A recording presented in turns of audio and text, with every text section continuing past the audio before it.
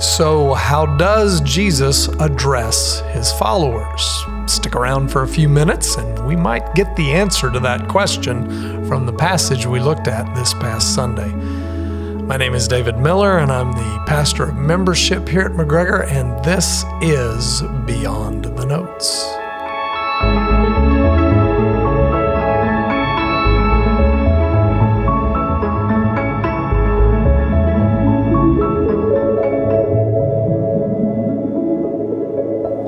One of the points that I made in my sermon this past Sunday was that for those who follow Jesus, he calls us his friends. We're not just making that up. We're actually getting that from John 15, verses 14 and 15, two of the verses we looked at on Sunday.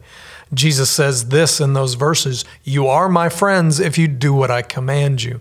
No longer do I call you servants, for the servant does not know what his master is doing. But I have called you friends, for all that I have heard from my Father, I have made known to you."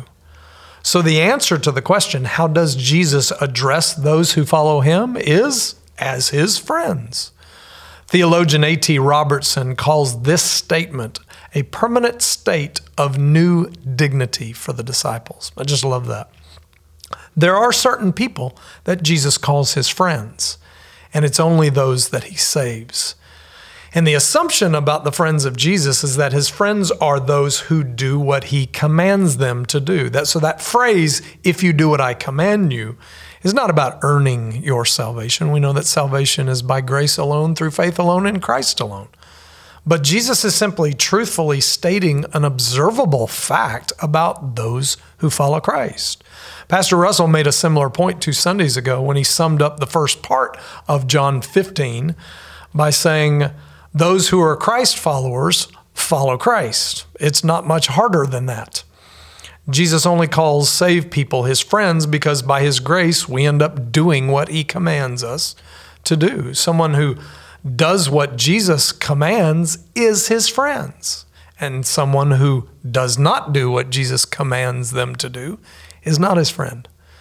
And that's true because salvation in Christ is not only always permanent, but salvation in Christ is always transformative, which means it does something. Salvation changes us, and God produces obedience in those who belong to Christ so that God might get the glory and it might be evident that we belong to Christ. So after sharing this message on Sunday, I had a really good question asked of me by 2 different people, same question.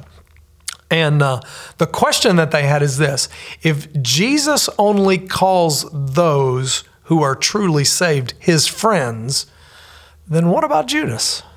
Wouldn't Judas have been included in that group that Jesus addressed that night? And I just absolutely love the question because the implications of it are important because, see, there are some professing Christians today that would believe that Judas was a Christian. I'm not in that camp. I don't believe he was truly saved, and I think there are several indications in Scripture that make that clear. But if he was, then it would be a problem then if Jesus called Judas a friend in John 15, wouldn't it? But he didn't.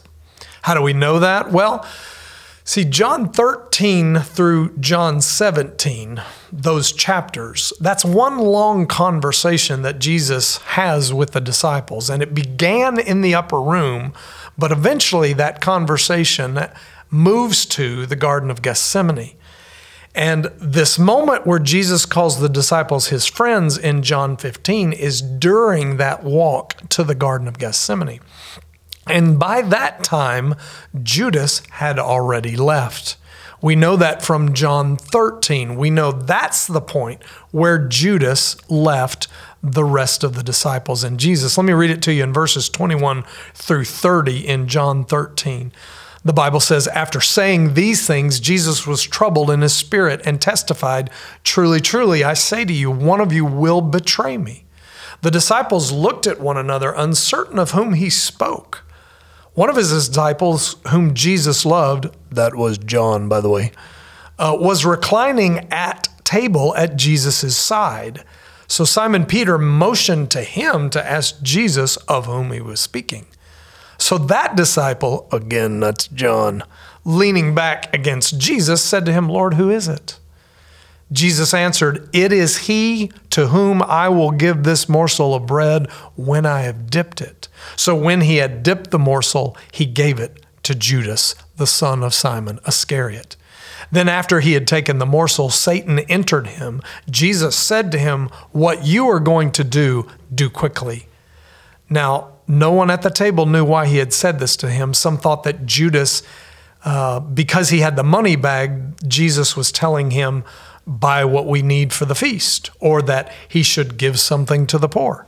So after receiving the morsel of bread, he, meaning Judas, immediately went out, and it was night. So right here in John 13, Judas leaves, and he does not reappear again in the narrative of John until John 18, when he shows up with the guards to betray Judas with a kiss in order to have Jesus arrested.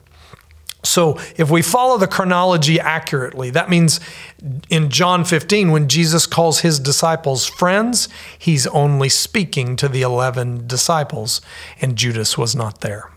But if you're a really, really astute reader of the Bible, you may say, "Okay, David, I get all about John's gospel. I get that. I understand that. Judas wasn't there when Jesus called the 11 his friends." But in Matthew 26:50, Jesus does call Judas friend, and he does so right after Judas betrays him with a kiss. To which I'd say, you're correct. Verse 50 reads like this from the ESV. Verse 50 of Matthew 26. From the ESV, Jesus said to him, referring to Judas, Jesus said to him, "Friend, do what you came to do." Then they, referring to the guards, then they came up and laid hands on Jesus and seized him. So in Matthew's account, it seems that after Judas rejoins them in the garden, Jesus and the other disciples, Jesus calls Judas friend. And that would seem to cast doubt on the premise that Jesus calls only those who follow him his friends. Either that or it means that Judas is a Christian, right? But no, here's the kicker. There are two different words in the Greek language that are used for John, that are used in John 15 and in Matthew 26. And yet both of those words gets translated into English, friend. As I mentioned on Sunday in the John passage, the Greek word there means beloved one, and it comes from the root word it comes from the root of the Greek word philos, which is brotherly love. Philadelphia is where that name comes from. A very tight familial love for one another. It's an endearing term that speaks of a very close relationship. That's John 15. In Matthew 26, the Greek word there is heteros, and it refers to somebody that simply joins in with you for a particular activity. It's a functional relationship. That's what it is, not an endearing one and not an enduring relationship. And that's how Jesus addresses Judas in the garden when he says, "Friend, do what you came to do." Because Judas most certainly had a functional relationship with Jesus. It was not a tight familial relationship of love that he had for Jesus. He was using Jesus to get what he wanted, which was money. See, money was his Lord and his master. Jesus was not. So be careful, friends, when someone tells you that they have a relationship with Jesus. You might want to ask them what kind of relationship they have, because someone who is genuinely saved is a true friend of Jesus. And to quote Steve Brown, you think about that. Well, that wraps up our Beyond the Notes podcast for this week. Thanks for joining us. We'd love to have you subscribe. I mean, all you have to do is click that subscribe button, and you'll be subscribed to our podcast. Feel free to give us a review as well. We'd love to hear from you and get your feedback.